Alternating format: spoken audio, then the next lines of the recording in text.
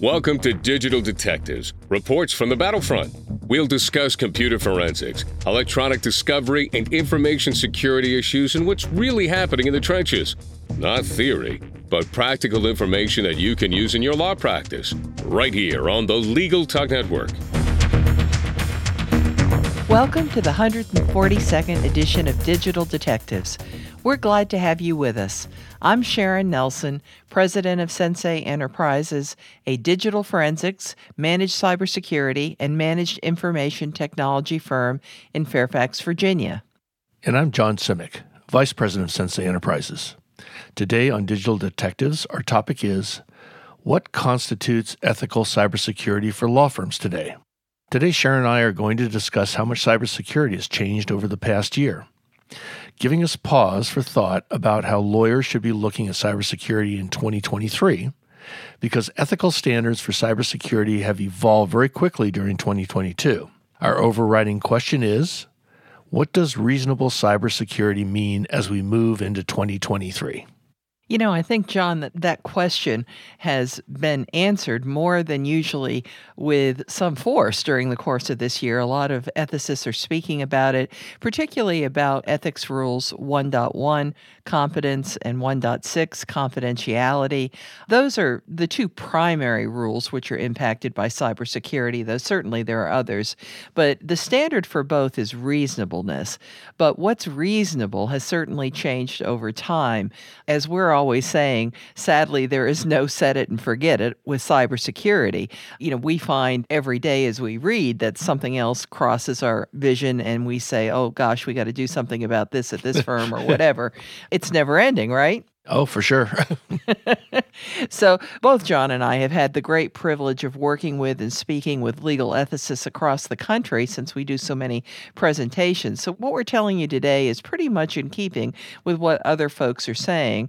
And all the measures we will talk about today are deemed reasonable or are getting to be reasonable, and we'll try to sort those out. So let's begin. And John, for a very, very long time, law firms believed that their servers should be on premise, that it was dangerous to put law firm data in the cloud. Now, since the pandemic hit, we've seen virtually all law firms move their data to the cloud if it wasn't already there. Why is that now so important, and especially to ethics? The reality is that the cloud is going to protect the firm's data a heck of a lot better than the firm can do themselves. Now, there are exceptions. You know, if you're a very, very large mega firm, you're dumping a lot of money into infrastructure, security, et cetera. If you're AmLaw 10, you know, certainly there's a lot of bucks you're spending. But generally, most law firms, you know, the solo small and mid-market in particular, they're not doing those kinds of investments. The cloud providers, however, I mean, they've got full-time security professionals on staff. That's all they do. They eat, sleep, breathe cybersecurity. They're constantly patching. They're constantly doing the reviews. They're checking, they're monitoring. They're doing all those things to make sure that they've got the utmost in a secure environment. They can actually protect, you know, the firm's information much, much better. But going to the cloud, you know, certainly has had some great advantages. We're becoming a more and more mobile workforce, right? There's more work from home environment. There's more, you know, partial work in the office, work from home, the whole hybrid thing. The cloud's more scalable.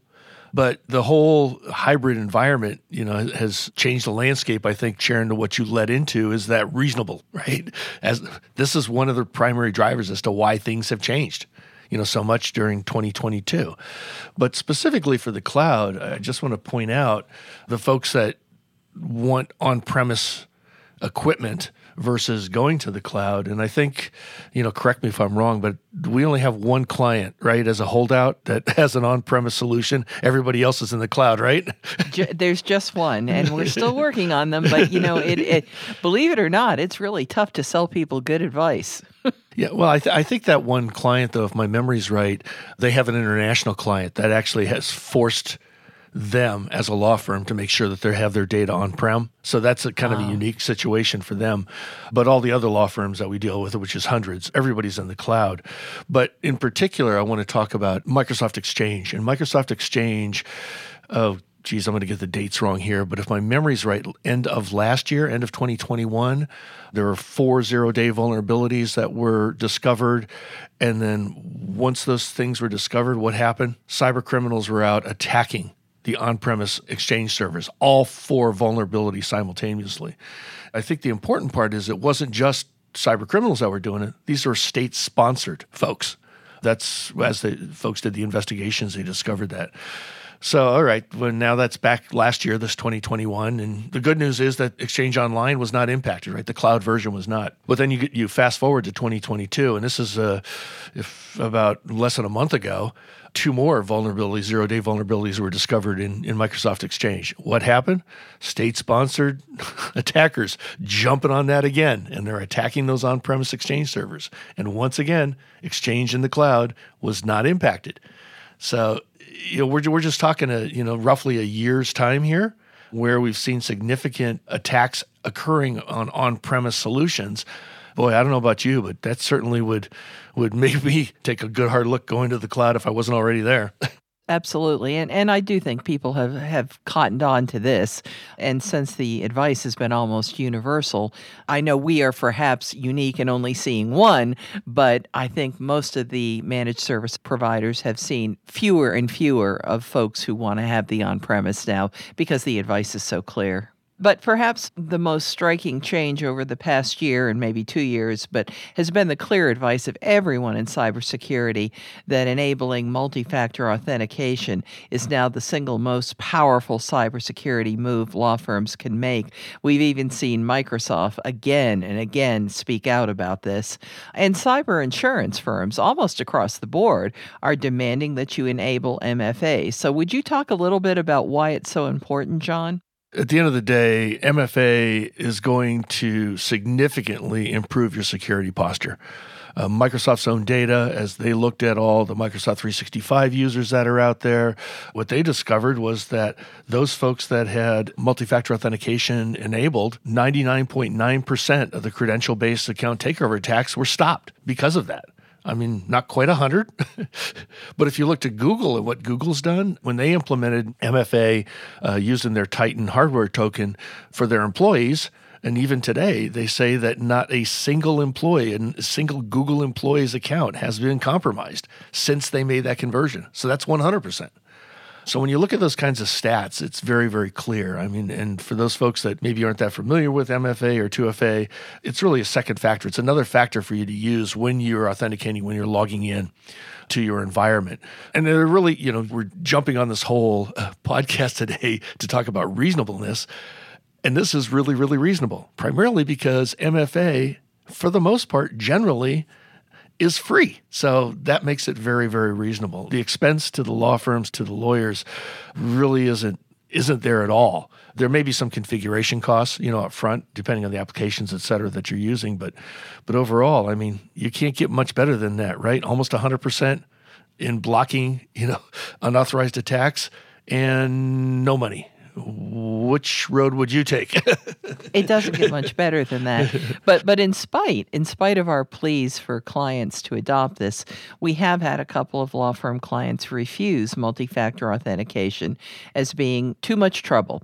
They just don't want a second step, and employees hate a second step. They don't want to have their phone in the same place as their laptop. They don't want to do something not only on the laptop to bring it up, but then to authenticate it on the phone. So they don't like any of that.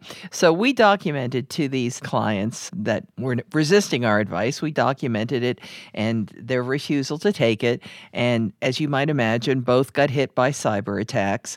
I give the law firms full credit. They owned up to their failure to take good advice and asked us very politely if we would now please, having restored their systems, if we would now please install 2FA. They learned, and sometimes it takes something like that, and thank God there was nothing, really horrible that happened here. It was bad, but it wasn't horrible. So they were good. But John, you know what I think would be helpful, because people don't understand how easy it is really to do. You get used to it. I didn't like it at first. I mean, it is one more thing. It's just one more thing. And that's what lawyer resistant to change. Yeah. Well, I was that lawyer too. So if you would tell us about the 4 kinds of MFA, maybe least secure to most secure, and how easy each of them are. I mean, that's, I think, helpful to people. Generally, and I'm going to, again, talk in generalities. I'm going to talk about the technology. I'm not going to talk about people. But everyone's pretty much used to the, hey, I can get a text message, that SMS text message to your phone, and that's your second factor. So now you log in, you get this text, you get a number, you type that number in, and off you go. Of all the forms of that second factor, that is the least secure of them, for a bunch of technical reasons. There's a process called SIM swapping, et cetera, because text messaging, basically, if you think about it, it assumes that you, the user, you're the only one that has access to that phone. The software doesn't know that you don't have the phone, somebody else has the phone, or somebody else stole your phone number. But again, if that's the only choice you have, then by all means, use it. It's a heck of a lot better than not having 2FA. But it is the most common one. And some folks actually they're resistant to that, as you know, Sharon, because they say, I don't want to give my cell phone to somebody. They don't want to expose their cell phone number. They'll give it to their clients, but they won't give it to a software vendor. I don't get it. But anyway, so there's that piece of it. That's the first and most common one.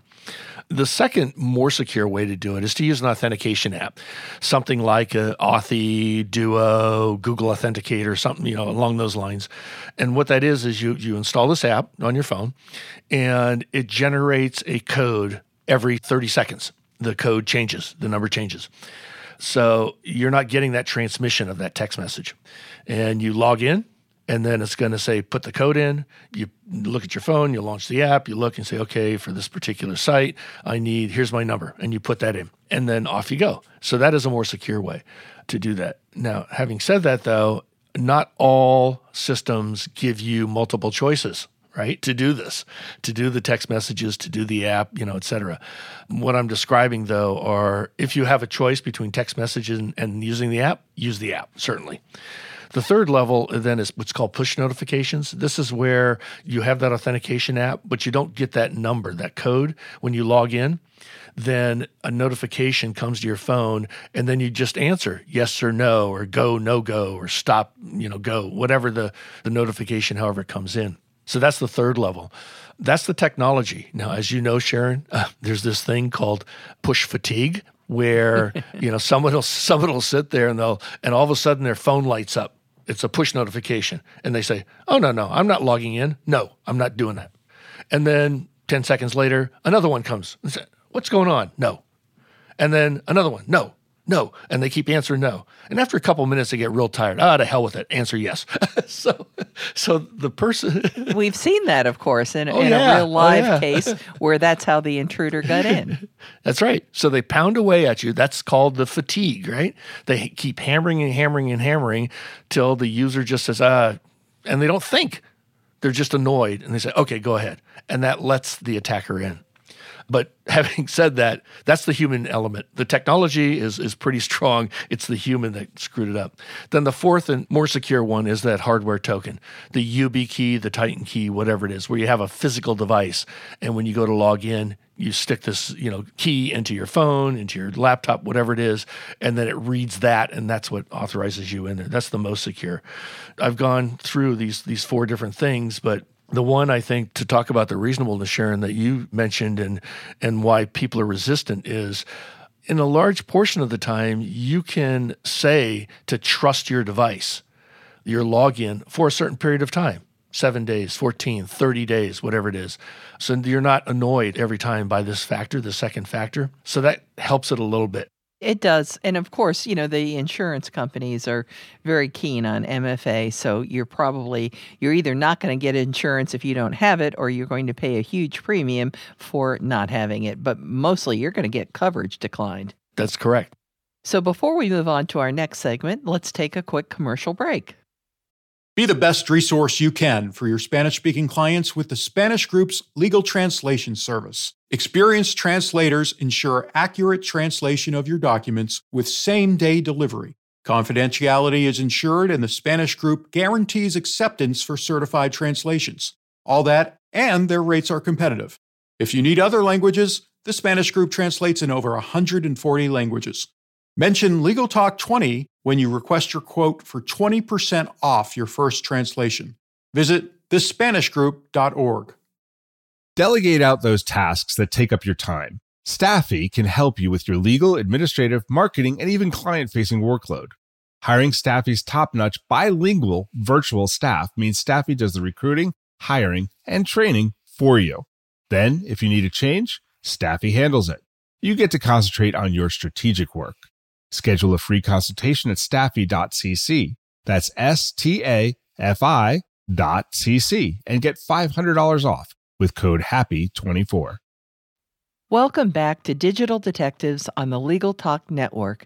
Today, our topic is what constitutes ethical cybersecurity for law firms today? At this point, John, all legal ethicists agree that law firms have a duty to monitor for a breach. Again, this is a reasonable measure to protect client confidentiality. So tell us, John, especially for small firms, what are reasonable measures to monitor for a data breach? I want to talk quickly about one of our favorite products, which is a product from Cisco called the Meraki. That's Meraki. What the Meraki is a combination firewall, intrusion detection, intrusion prevention system. And you can get other add-ons like wireless, that kind of thing. But the IDS, the IPS, that intrusion detection, intrusion prevention system is the one that's going to help you and meet your requirement to monitor for that data breach. Originally, IDSs, IPSs, when they first came out, were thousands of dollars. The Meraki, however, is only a few $100. I mean, they make larger ones for larger firms, bigger firms, mid-sized firms, large firms. But for the solo small market, you can get a Meraki in the $300 to $400 range. It's a one-time purchase, and that's the hardware cost. You license the software. The software is licensed. We do it for our clients for a 3-year term. And that 3-year term gets the cost of that license down to around $300, $350 a year. So it's very, very reasonable. There's that word again, right? And what this does then is it brings that to you, right? It brings a lot of other features, but that ability to monitor, for that data breach, to get all that functions, built into that system, a very, very affordable solution. Yeah. Is there anything else you want to talk to about that, or do you want me to head over to third-party security assessments? Well, we could, I could spend a lot of time talking about the Meraki. I really do like it. I mean, it's cloud configurable, all the different features, et cetera, for it. Maybe we should say, John, too, that our clients love it. They've had it for a long time. It works like a draft horse, never gives up, and it's not crazy expensive. So the fact that we were able to locate such a fine product at such a low cost has really been a blessing for the clients. I was going to say we've been implementing these for years. For our clients. And the other things we want to say is, we don't get any financial kickback either. Oh, no, not for no. It's just the best thing we found, so we're sharing. All right. How about if we move on to security assessments by third parties? And the cyber insurance companies really want that now. A lot of them require it. And, here they're doing you a favor, even though it costs money, because you can't fix what you don't know is broken. So these are really valuable assessments because you get an outside consultant who does a full assessment of your network. And usually you can and should be able to get this done by paying a flat fee, which includes a report documenting what was done, as well as the critical vulnerabilities, which you need to fix right away, the medium-level vulnerabilities, which you might have a little time to budget to fix those, and more minor vulnerabilities, which you can plan to address as you can and your budget allows. Clients, too, often request these assessments, and they can sort of be used as a marketing tool, not one that you would use publicly, but when in private discussions with a potential or actual client.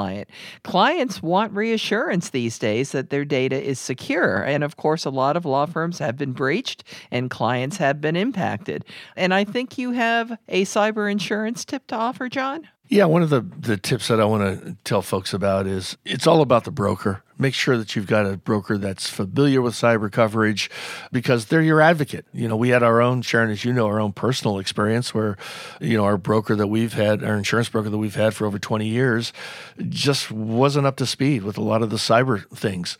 And we weren't getting what we felt was adequate coverage for a fair price. And especially as the prices started going higher and higher, right, the 30-40% a year increase in premiums, we got off that horse, got on a different horse, changed brokers, and the broker that we ended up with, very, very, very good and knew the marketplace, knew the players, and we're actually paying less than our premiums and getting better and more coverage. And we have found that this is a tip that most people actually don't know about. So do explore your broker because that is a great tip. And then I want to move to one of the most important and reasonable cybersecurity measures you can take, and that is to offer at least once a year, and twice is better, cybersecurity awareness training for your law firm employees, because employees are involved in, and I've now seen in the last couple weeks, I've seen 80% of successful attacks, 82%, and 85%. But you get the point. They're involved in the vast majority of them some way or another. So this kind of training is very important in a hybrid work-from-home world, which we're still living in, and it may be required by your cyber insurance carrier. More and more we see that it is. To state the obvious, if you go to a large cybersecurity firm like CrowdStrike, which is a great firm, you're going to get a bigger price tag for that training. So smaller firms are fine. And if you have a solo, small, mid-sized firm, you might want that so long, as you can make sure they have high-level cybersecurity certifications. Maybe you get some references, et cetera, but you want them more modestly priced. And just by way of example, Sensei's 1-hour presentation is $500. And trust me, employees cannot take in more than an hour of this kind of material. They are simply overwhelmed by the information that comes with cybersecurity. So 1 hour, we find, is perfect.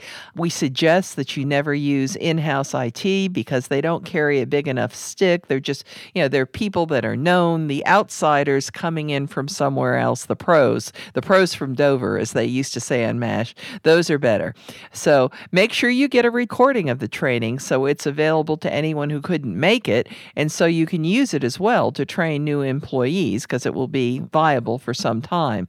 And the training session itself should include recommendations for safe computing behavior, education on spam, phishing, including standard phishing, targeted phishing, voice phishing, SMS phishing. There's an endless pool of phishing with some real-life examples to make the lessons stick. The employees need to truly understand wire fraud and business email compromise and how the schemes work. Criminals are brilliant at social engineering, so they need to hear some of those real-life stories too to hammer the lesson home. There's a lot more topics in this session, but I'll run out of time if I try to list them all. But you get the message. But this sort of thing, for $500 or so, that's a very reasonable measure, and that's well within the ethical requirements. I will put my hat on that as well, Sharon. You may not have a choice, right? The cyber insurance provider may require that you do that. I can't, the last year, 2 years, all the applications that we've seen, they specifically ask that. They ask if you have it and or they require it. One or the other, but it's one or the other for sure. Well, before we move on to our next segment, let's take a quick commercial break. Filing court documents, serving legal papers, collecting electronic signatures, all critical parts of the litigation process, yet ones that are time-consuming and error-prone. But what if you could do more straight from your case or document management software? InfoTrack automates data entry, document selection, tracking, and information syncing across all these core tasks and more by integrating with your core systems like Clio, Smokeball, Leap, MyCase, and others. Spend more time on substantive legal work and less time on busy work. Learn how simple it can be at infotrack.com/simple. If you're like me, you're probably a bit frustrated with the state of our political system today. Democracy Decoded, a podcast by Campaign Legal Center, examines our government and discusses innovative ideas that could lead to a stronger, more transparent, accountable, and inclusive democracy.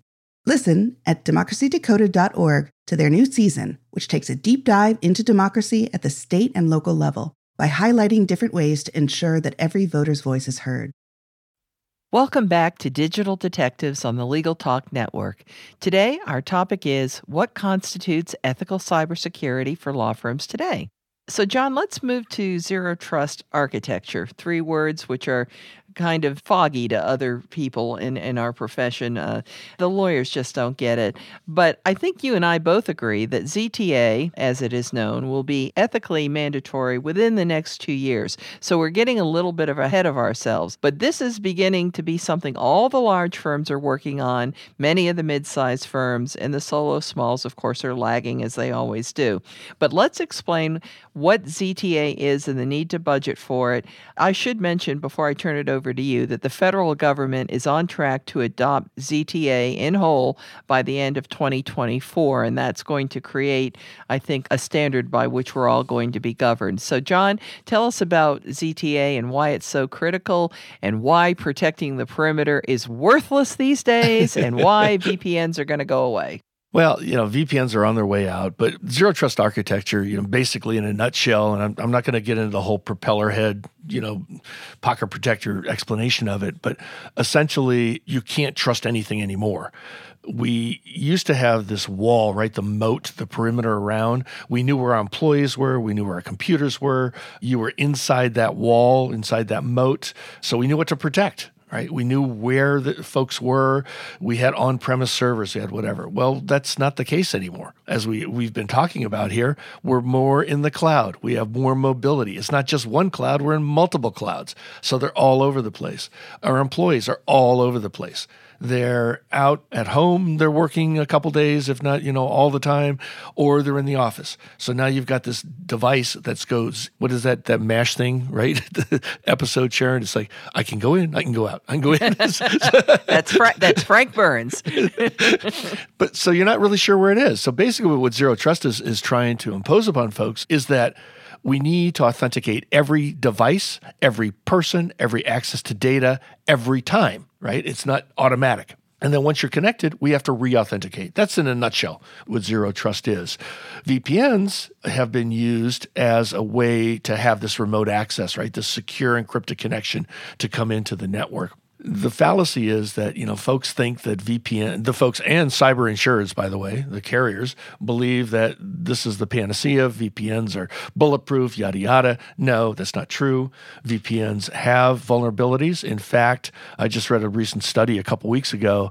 There are over 500 documented vulnerabilities for VPNs that are contained within that, what's called the CVE database. And so if you've got that many of them, and they're not patched, by the way, that's why they're still in that database. That's one of the reasons that VPNs are coming out of favor, because of the vulnerabilities that are already there, have been identified to them. But another reason that folks are looking at is the VPN, you assume that device is trusted. So imagine this, if it's outside the network and that device gets compromised, but yet it's coming into the network, it can wreak havoc. So that single infected device can actually infect the entire network. So that's not very good either, right?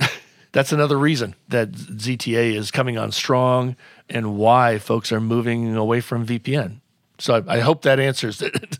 Yeah, I think so. And really, part of our message here is this may not be ethically mandatory yet, but it's going to be soon. So you might as well start learning about it and budgeting for it. Yeah, budgeting, I think, is the big important thing.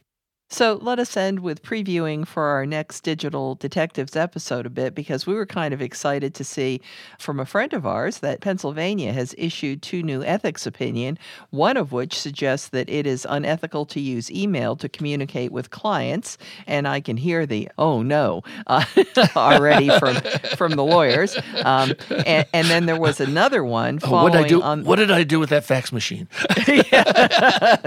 Yeah, they're going to have to dust the dust stuff. But anyway, and then there was another opinion following on the heels of a recent New York ethics opinion stating that it is unethical to share your contact information with apps without meeting a list of criteria as to how it's going to be used, et cetera, et cetera. And our guest for that session will be Dan Sigel, the chair of the Pennsylvania Bar Ethics Committee. Dan is very impassioned on this subject, but I think that, some of it will be controversial for some people. And that said, I believe we've given the audience a lot to think about for one episode, don't you, John? We sure as heck have, and hopefully their heads aren't hurting.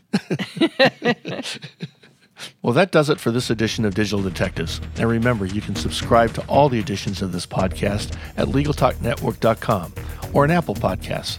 And if you enjoyed our podcast, please rate us on Apple Podcasts. And you can find out more about Sensei's digital forensics, managed technology, and managed cybersecurity services at SENSEIENT.com. We'll see you next time on Digital Detectives. Thanks for listening to Digital Detectives on the Legal Talk Network. Check out some of our other podcasts on LegalTalkNetwork.com and in iTunes.